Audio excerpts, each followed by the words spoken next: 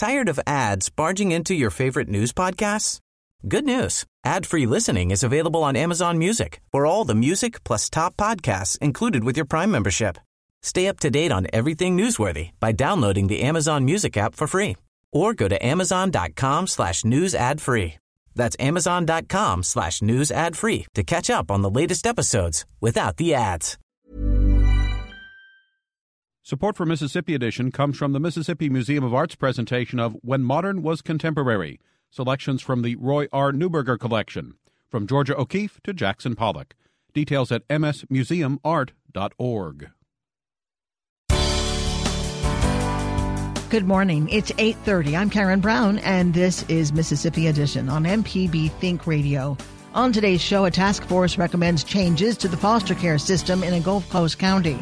Then the final installment in our three-part investigative feature on opioid abuse in the state. Later, a conversation with the state's new poet laureate.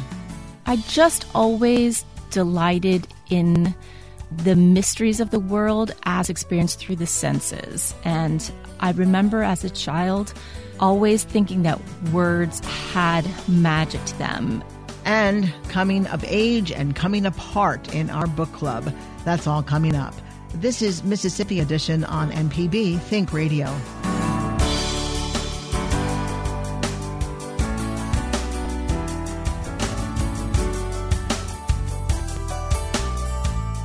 A task force that examined the foster care system in Hancock County is recommending a number of changes to the process. The advisory group was formed last year to address the large number of children in state custody in the coastal county. Task Force Chairman and State Representative David Barria tells MPB's Evelina Burnett one of their major recommendations is making the current part-time youth court referee a full-time county court judge. Back in 2014, we recognized that we had a real problem with respect to the number of children that had been removed from their homes and were in the custody of the Department of Human Services in Hancock County. In fact, the numbers revealed that Hancock County had the largest number of children that had been removed per capita in the entire state of Mississippi, and we're a relatively small county in terms of population. So Judge Sandy Steckler, who was our senior chancery judge, convened a meeting, an all-day-long meeting, and he brought in someone from out of state who helped run the meeting. And the purpose of the meeting was to discuss what ideas people had about why we were in the state we were in and how we might be able to improve the situation here in Hancock County. At the end of that day, Judge Steckler appointed a task force to really dig into these issues, and he asked that I chair the task force. And he appointed about 16 or 18 other members of the task force from all different walks of life and from all different disciplines, if you will, but all of whom had an interest in either DHS or the youth court or helping families reunite or get the proper treatment that they need so that they can reunite with their children. What was sort of the ultimate goal of the task force? Well, the task force really had two questions that we were presented, and one was, why do we have such an inordinate number of children in custody in Hancock County? And number two, what can be done to reduce that number and to reunite families? So we really focused on those two issues, but to try to get to those issues, we had to get some data.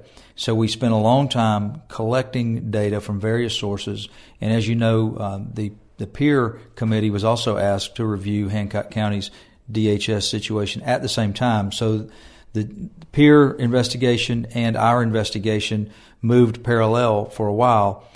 They finished their investigation early and rendered their report, and it took a while longer for us to complete our investigation and complete our report.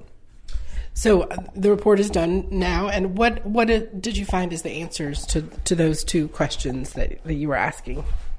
Well, first of all, the report is a 36 or 38-page report that is posted on the website that we created, HancockTaskForce.org. I invite anybody who is interested to go and read the report. You know, it's not an easy answer to either of those questions. We agreed mostly with the peer report and its findings, but we disagreed in a couple of areas. For instance, the peer report did not think that we had external factors that were causing the problem in Hancock County, whereas the task force found that we do.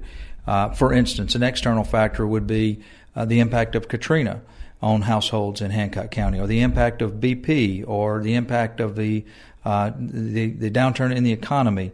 Those kinds of things the task force felt were having an impact in Hancock County, and we feel like that drug abuse is rampant in Hancock County. All of those factors contribute to why Hancock County stands out as unique in terms of the ratio of children that are in custody. MPB's Evelina Burnett with State Representative David Beria on Hancock County's foster care system. Up next, the final installment in our three-part investigative feature on opioid abuse in the state. This is Mississippi Edition on MPB Think Radio. If you're print impaired, MPB's radio reading service is here for you. Our dedicated team of volunteers bring the world of news and entertainment to you. For information and to see if you qualify, call us at 601-432-6301.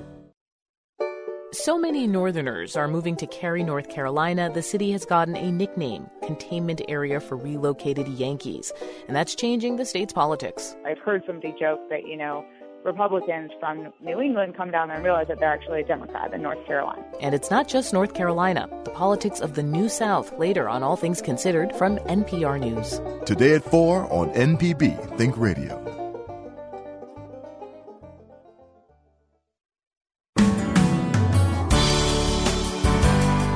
This is Mississippi Edition on MPB Think Radio. I'm Karen Brown. Mississippians who find themselves facing charges for crimes related to opioid drug addiction may find drug court offers treatment and accountability instead of just jail time. In the final part of our three-part series, Opioids in Mississippi, The Silent Epidemic, MPB's Desiree Frazier looks at one program that's rebuilding lives. It's a Thursday morning at the Warren County Drug Court in Vicksburg. 17 people are waiting to go before the judge. You have a 180-day drug and alcohol-free certificate. Congratulations. Circuit Court Judge Isidore Patrick is giving out certificates to participants who have been drug-free from 30 days up to 2.5 years. That means something. That's an achievement that they should feel proud of, and I tell them that. If it's not but 30 days, that's 30 days you weren't using drugs. Judge Patrick says drug court differs from county to county. This voluntary program targets those who have a severe drug problem, commit a felony crime, but are nonviolent. Drug dealers cannot participate. Kathy, which isn't her real name, was a nurse for 10 years. She became addicted to Norco, a combination of hydrocodone and Tylenol she took after sinus surgery. The 33-year-old found the pills also helped her cope with a new baby and separating from her husband. It totally numbed any emotion I had, good or bad. I was just kind of there. I had no emotion. I walked through life like a zombie. It was horrible. Kathy says she doctor shopped at work until they figured out she was addicted to Norco and told her to go to rehab. Fact of the matter was I was guilty. I knew I was guilty. At the time, I thought it was the worst thing in the world that could have happened to me. Looking back a year down the road, I see now it was the best thing that could have happened to me. Facing a charge of prescription acquired by fraud, Kathy chose drug court over jail. She spent 90 days in treatment and follows the rules. If she continues to do so, the charge will be expunged from her record. Miriam Husband is the Warren County Drug Court Coordinator. She says there are currently 94 people in the program. Participants seek help themselves or are referred by the courts. It's a minimum of 2 years and a maximum of 5 years. Often people are using more than one drug. They usually go into an inpatient treatment 30 to 90 days. Once they complete treatment, they come back into our court system and they start seeing the judge regularly, taking regular drug tests. In the Warren County program, drug tests are required at least 3 times a week, and there are penalties for a positive result or a hot test. Participants must attend recovery meetings 5 days per week. Clients who relapse have to pay for treatment. 30-year-old Virginia has relapsed several times, struggling with an addiction to Dilaudid, an opioid pain pill. Whenever my mom and dad pressed charges on me for the uttering forgery charge to plead into drug court was a wake-up call. But still, again, it wasn't a wake-up call until this past time in August whenever I called another charge. That charge was burglary in August of last year. Virginia has since graduated from the Warren County Drug Court She says the structure of the program helped her stay clean. Well, having the accountability of my drug court officers and knowing that I have random drug tests and knowing that my son is waiting on me whenever I get home is, good enough. 2 young men are here in the Warren County Drug Court wearing orange jumpsuits because they didn't show up for drug tests. Judge Patrick sends the pair to jail for 48 hours. If they fail to comply with the rules, they could be kicked out of the program. The judge asked the mother of one of the young men to be in court this morning to stress the consequences her son may face. I did that for a purpose. We have to have a good support system in the program. By that I mean the parents, the sister, mother, sister, brother, they have to know where you are, what kind of program you're in, and they can support you in that. Judge Patrick and court coordinator Miriam Husband meet weekly with advocates, including representatives from law enforcement, the district attorney's office, treatment facilities, and a doctor who provides free examinations. They discuss how each client is progressing, address violations, and review requests for potential participants. Judge Patrick says their input is invaluable in keeping clients on track. What we're trying to do is return them to the community so they can be viable citizens, taxpayers, earn a living, and back to their families. And for the most part, it has worked. 2/3 of the clients in the Warren County Drug Court complete the program. Kathy, the former nurse, is looking forward to graduating from the program next year in a ceremony with family and friends watching. I know a lot of people think drug court is a horrible thing, and yes, there are a lot of requirements, but we got ourselves here, and I would tell anybody to look at it as a second chance because you could be sitting in prison. It can help you stay sober if you want it to. And that's the challenge for people like Kathy, making the commitment to stay clean and using the tools learned in treatment to face the hurdles in life. Desiree Frazier, MPB News. If you'd like more information about opioid treatment, call the Mississippi Department of Mental Health at 1-877-210-8513. To hear all 3 reports in this series, Opioids in Mississippi, the Silent Epidemic, go to mpbonline.org/news. Up next, a conversation with the state's new poet laureate. This is Mississippi Edition on MPB Think Radio. The conventions are over. Candidates have been nominated with less than 3 months to Election Day. We don't know what's going to happen between now and then, but we will be here to help you understand it. Listen every day. Weekdays at 4 on MPB Think Radio. Put your hand on that radio. The Thacker Mountain Radio Hour is on the road to Tupelo, Mississippi, Saturday, August 13th at 7:30 p.m. at the Link Concert Center. We'll have author Richard Grant, bluesman Sam Mosley, and rock and roll from the Kit Thorne Band. This show is free and open to the public. The Thacker Mountain Radio Hour in Tupelo at the Link Center, Saturday, August 13th at 7:30 p.m. More information at thackermountain.com. Here comes Jim D.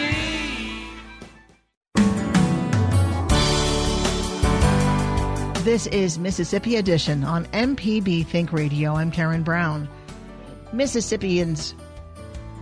One of Mississippi's adopted daughters is now the state's new poet laureate, Beth Ann Fennelly. A native of New Jersey and a professor at the University of Mississippi, was named the state's 5th poet laureate yesterday. She succeeds poet and Mississippi native Natasha Trethewey. The state's poet laureate is tasked with promoting Mississippi's culture. Before the announcement ceremony, Fennelly stopped by for a visit. She tells us her love of poetry started at a very young age. I realized it in college when I took my first creative writing class. But recently I was doing a Q&A event, and someone in the audience asked me when I knew I wanted to be a poet. And I started talking about this great teacher I had in college, and my mom was in the audience, and she raised her hand and she said, "That's not true, Beth Ann." That she had a piece of art I had done when I was 7 years old where I said in this drawing that I wanted to be a POIT poet when I grew up. So she's got evidence that it predates my college days. So somehow you were inspired as a youth, or you were born a poet? I just always delighted in the mysteries of the world as experienced through the senses. And I remember as a child always thinking that words had magic to them, even to the point where I remember as a girl someone told me you could write your name in cement when it was wet. and I saw that other children had written their name in wet cement. So when it rained, I would go outside and try to write my name in cement. I just always thought there was something incantatory and magical about words, that they could have spells. Another time I remember I had a clown doll who I thought wanted to kill me. Didn't we all? Yeah, right. I was convinced this clown doll wanted to kill me, and I wanted to ask my parents to remove it. But I knew if the clown doll knew I would ask for it to be taken away, then it would definitely kill me that night. So instead, I wrote poetry for the clown doll, and I put it under the clown doll's base about how much I love the clown doll and nothing bad would ever happen to it. This poetry as insurance. But as silly as that is, even now I recognize I had some type of faith in words, the right words, and the right arrangement as carrying power. And while that's a silly example, it's same faith I have now. I wish I had known about the poetry for my clown doll. Oh, I could have saved you, Karen. We could have done it together. And I'm sure there are listeners who are thinking the same thing. Do you focus on one subject more than another with your poetry? I don't. I'm really greedy. I write about a lot of different things. I do like to write about my life as a wife and a mother and a teacher and an artist. I also like to write about things that I've read about or experienced or seen, bizarre conversation I have on an airplane, or something I read about a native Mississippi weed, or an animal that I think is... A weed? You have a poem about a weed? I've got a long poem about kudzu, unless you don't consider kudzu a weed. I think most of us do. I think we do, yeah. Do you ever finish a poem and say, I didn't get everything in there that I wanted? So you try to go back to include it, or do you write another poem? When a poem is done, is it done, or can it be revised? Yeah, a poem is never done. It's just abandoned, first of all. Do I ever write a poem in which I think I didn't get everything in? The answer is yes. That's how I can tell the poem is working. If I ever set out to write a poem and I know what I want to say, and I finish and I have said what I wanted to say, the poem is dead on arrival. It is a failure because I was not open to the magic, the serendipity that happens when you let the poem take you where it needs to go. Tell us what it means to be a poet laureate. I don't mean the feeling. I mean, what is a poet laureate for Mississippi? Mm-hmm. Is it a job? Is it just an honor? What happens now? I think it's a job and an honor. For example, it doesn't come with a salary, so it's not something that I can, quit my job at the university and just spend every day going around the state, although, frankly, I'd love to do that.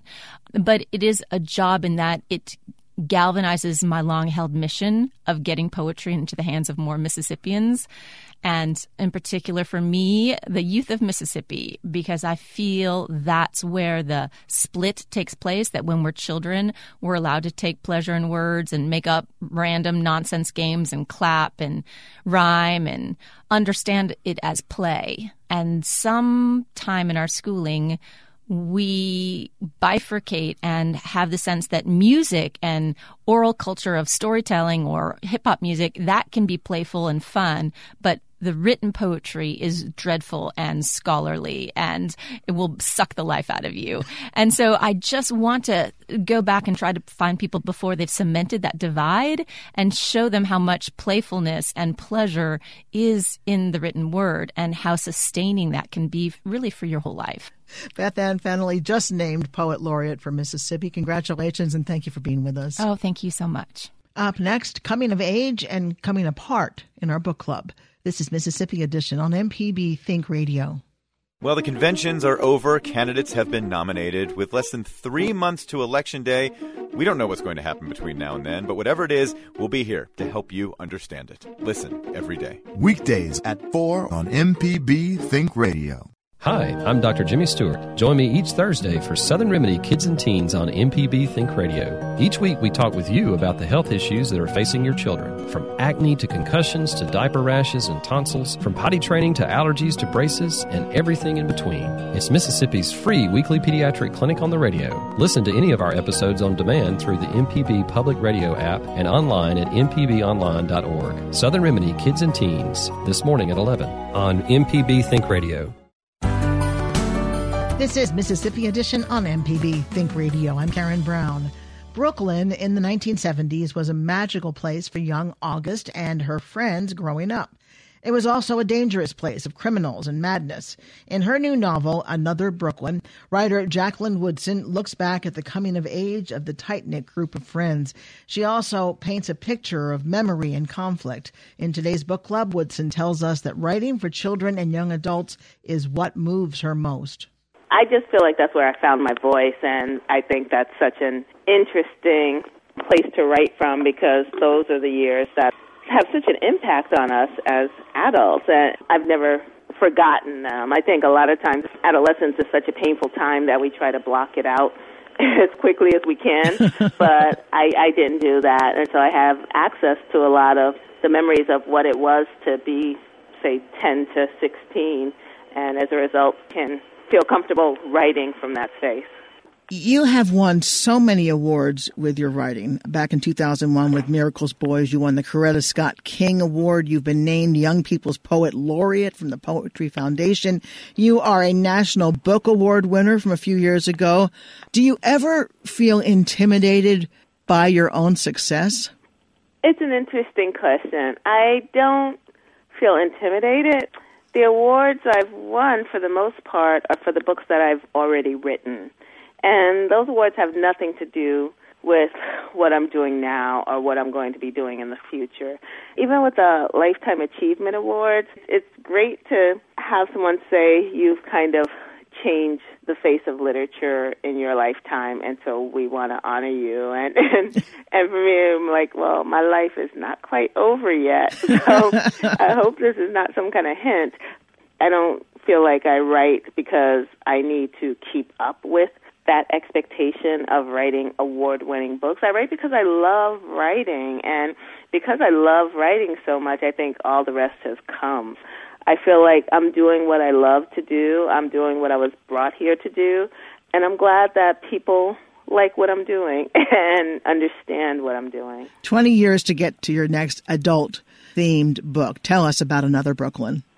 Another Brooklyn is a novel that's the story of August, who's a woman looking back on her adolescence and kind of looking back on the mistakes she's made and also what inspired her to move forward. But more than that, it's kind of a love song to a time that has passed and a place that has passed. I grew up in a neighborhood called Bushwick in Brooklyn, and the Bushwick of the 70s and 80s is not there anymore. And I wanted to put it back on the page in a way that it was then, so that people know that it existed. It was a neighborhood that was predominantly black and Latino. It was a neighborhood on the edge of white flight, and so white folks were moving out to places like Long Island and upstate and Queens, and black and Latino people were moving in via the Great Migration or immigration. They were strivers, and they were trying to make better lives for their families, and now it's a very hipster neighborhood.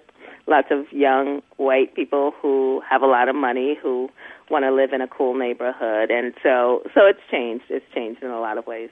Picking up your book and leafing through it, the words are on the page in a different way than you find in a regular novel. Talk about that word placement, sentence, paragraph placement.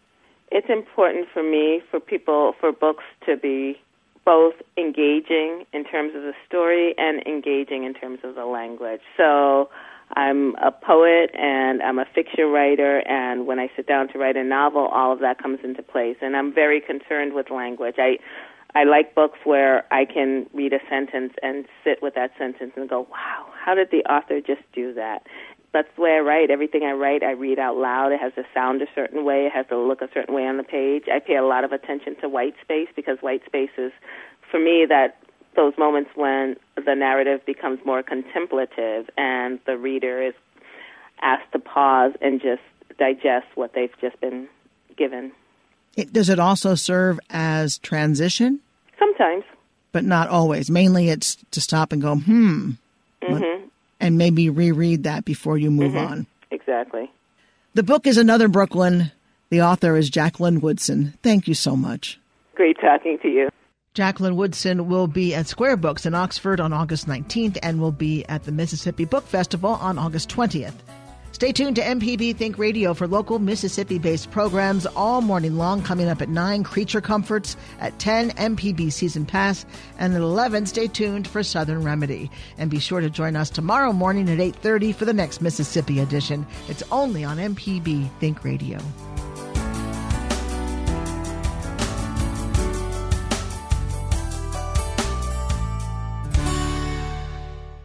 Support for Mississippi Edition comes from the Mississippi Museum of Art's presentation of When Modern Was Contemporary, selections from the Roy R. Newberger collection, from Georgia O'Keeffe to Jackson Pollock. Details at msmuseumart.org. It's Marketplace Tech for Thursday the 11th. I'm Ben Johnson in New York. When U.S.